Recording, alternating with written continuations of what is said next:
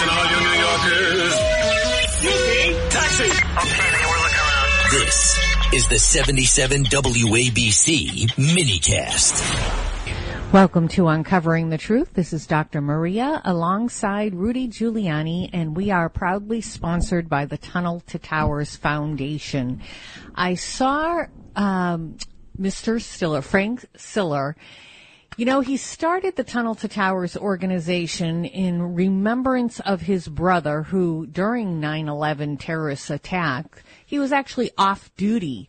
And the battery tunnel was closed, so he took his very heavy pack, ran through that battery tunnel towards the towers, into the towers, and unfortunately lost his life.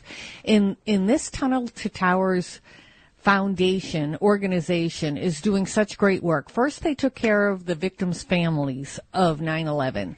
Then they went on to first responders. And then they went on to police officers who were harmed during duty, taking care of their spouses and taking care of mortgages.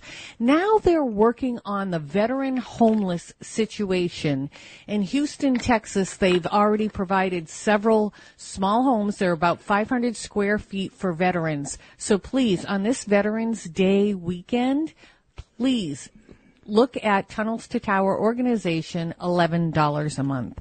Well, I do want to say we at Uncovering the Truth appreciate our veterans. Yesterday was the official Veterans Day, and just a little bit of history that you probably already know. But Veterans Day started as Armistice Day, which started after World War I. And the reason we always celebrate it on November 11th is because the armistice took place on the 11th hour of the 11th day of the 11th month. Oh, wow. So that's why I knew that, but it was deep in my memory box. Yeah, Dr. Maria. I love and this also, little irony of history. If you want to show it to your children, or this is a good way, Dr. Maria puts out these little, what do you call them, texts, right? And it's only like 2 minutes, a little history lesson. And she has that one on history lesson for yesterday. Then she has one about General Stark, a Revolutionary War general that you should know about. I mean, he was a great general. You should know about what he did there. But also, he's the creator of Live Free or Die.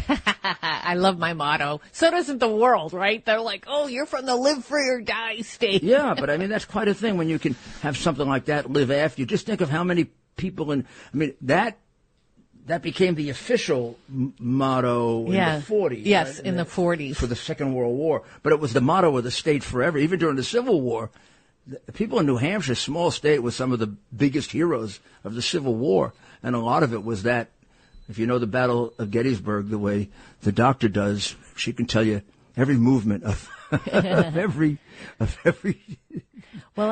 general there. Say, we, again, on Uncovering the Truth, we appreciate all veterans, but I want to make a personal happy Veterans Day to my dad was a veteran. I have a brother who's a veteran. I have 2 brother-in-laws, a husband. A Marine. And now, a next generation, how do you call a grandson-in-law? Grandson-in-law. Okay, my grandson-in-law was in the Army. He did get injured, and now his wife, my granddaughter, is going to be joining the Army. So we have a lot of family history there. And I do have to say, even during peacetime, you never know what's going to change. So when you join the military, you go in with that mindset, I may be going into war. So it's a different breed of people. Of course, you're trained for it. Look, war is war, and I'm not going to say that anything replaces it, but the contemplation of war is almost as bad as war. I mean, it's all in the mind, right? I mean, so when you go into battle, what are you afraid of? You're afraid of dying. But when you're training, what are you afraid of? Afraid of dying. So there's a certain thing in whether the veterans saw action or didn't, they were trained for it. Yeah. And they had to deal with the fear. And some of them can't do it, which is why they drop out well before training.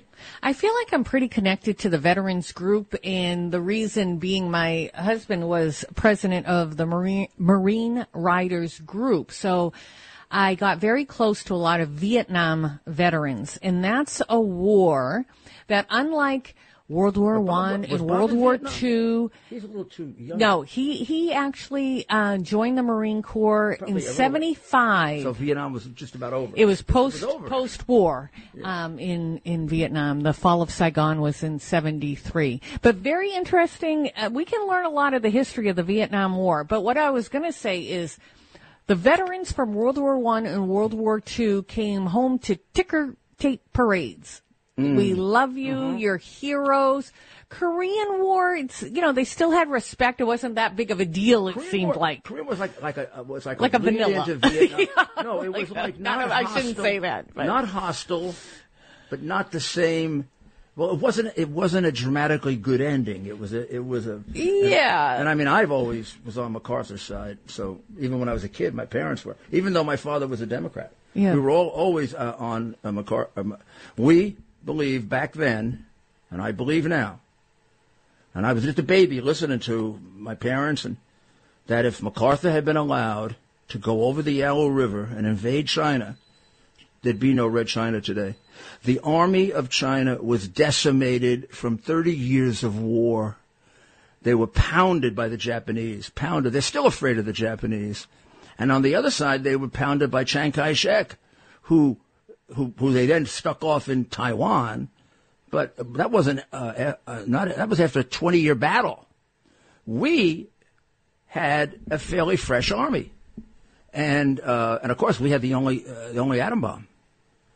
So Eisenhower MacArthur wanted to end it right there, just like Patton wanted to do in Europe, and both of them were turned down by an administration that had a unhealthy number of communists advising the president. Yeah. So just to finish my thought, the Vietnam War veterans came home to being spit on, no parades, a lot of hostility. Movies about how, even if the movie tended to be sympathetic, that they were crazy or something. Yeah. I find it very sad, too, because they didn't put themselves into war, right? You have to look at the history of what happened in Vietnam in the 50s, how they fought against the French to have freedom from French rulership. And then they divided, and then under Eisenhower, we started giving money. JFK, I think, was going to get into the war, but definitely LBJ was all in. But there was a lot of missteps, and there's parallels in history all the time. And the president of South Vietnam, Diem, if I'm saying it right, Diem. Yeah, he was very, very paranoid. And, of course, they were fighting against communists, and he trusted a lot to his brother, who, guess what? Took opium every day, was a little bit corrupt, an influence peddler. So everything started crumbling. Westmoreland, great general, but mistook some things. But anyways, it was just an incredible ordeal. First time it was on television the way it was. And all we kept seeing was the death of Americans and why. Why were we really there? But like JFK really believed that Vietnam was like a cornerstone. He actually used that word. It was a cornerstone of stopping communism in that region. I would say that JFK. So JFK was a Democrat. Doesn't exist today. JFK was an anti-communist. As intensely anti-communist as any Republican, and not unwilling to use American military power. And he wasn't alone. It is not as if JFK was just him. There was a big wing of the Democratic Party like that, a big wing of the party. I know it's hard for you to believe. And they were as hawkish, if you want to use that word, as the Republicans. But I don't believe that he would have escalated it the way Johnson did, for two reasons. First of all, he was a hell of a lot smarter than Johnson, much shrewder and much smarter. Johnson was smart in his own way as a crooked politician, but he had no foreign policy experience. Kennedy had spent his life thinking about foreign policy. He wrote a best-selling book when he was 22 on basically on why Churchill was right and the appeasers were wrong. We could use them right now, right? And when he left, I think there were like 30,000 troops in Vietnam. When Johnson left, there were 500,000. Yeah. Now, there's no way to know, would he have made all the mistakes Johnson made? But he was a much shrewder guy. Look at the way he handled the Cuban Missile Crisis. He got 2 letters from Khrushchev, one agreeing, and then somebody must have overruled him, and it was a very nasty letter. And he and his brother decided to ignore the nasty letter. They responded to the good letter and agreed, as if the nasty letter was never written. Yeah.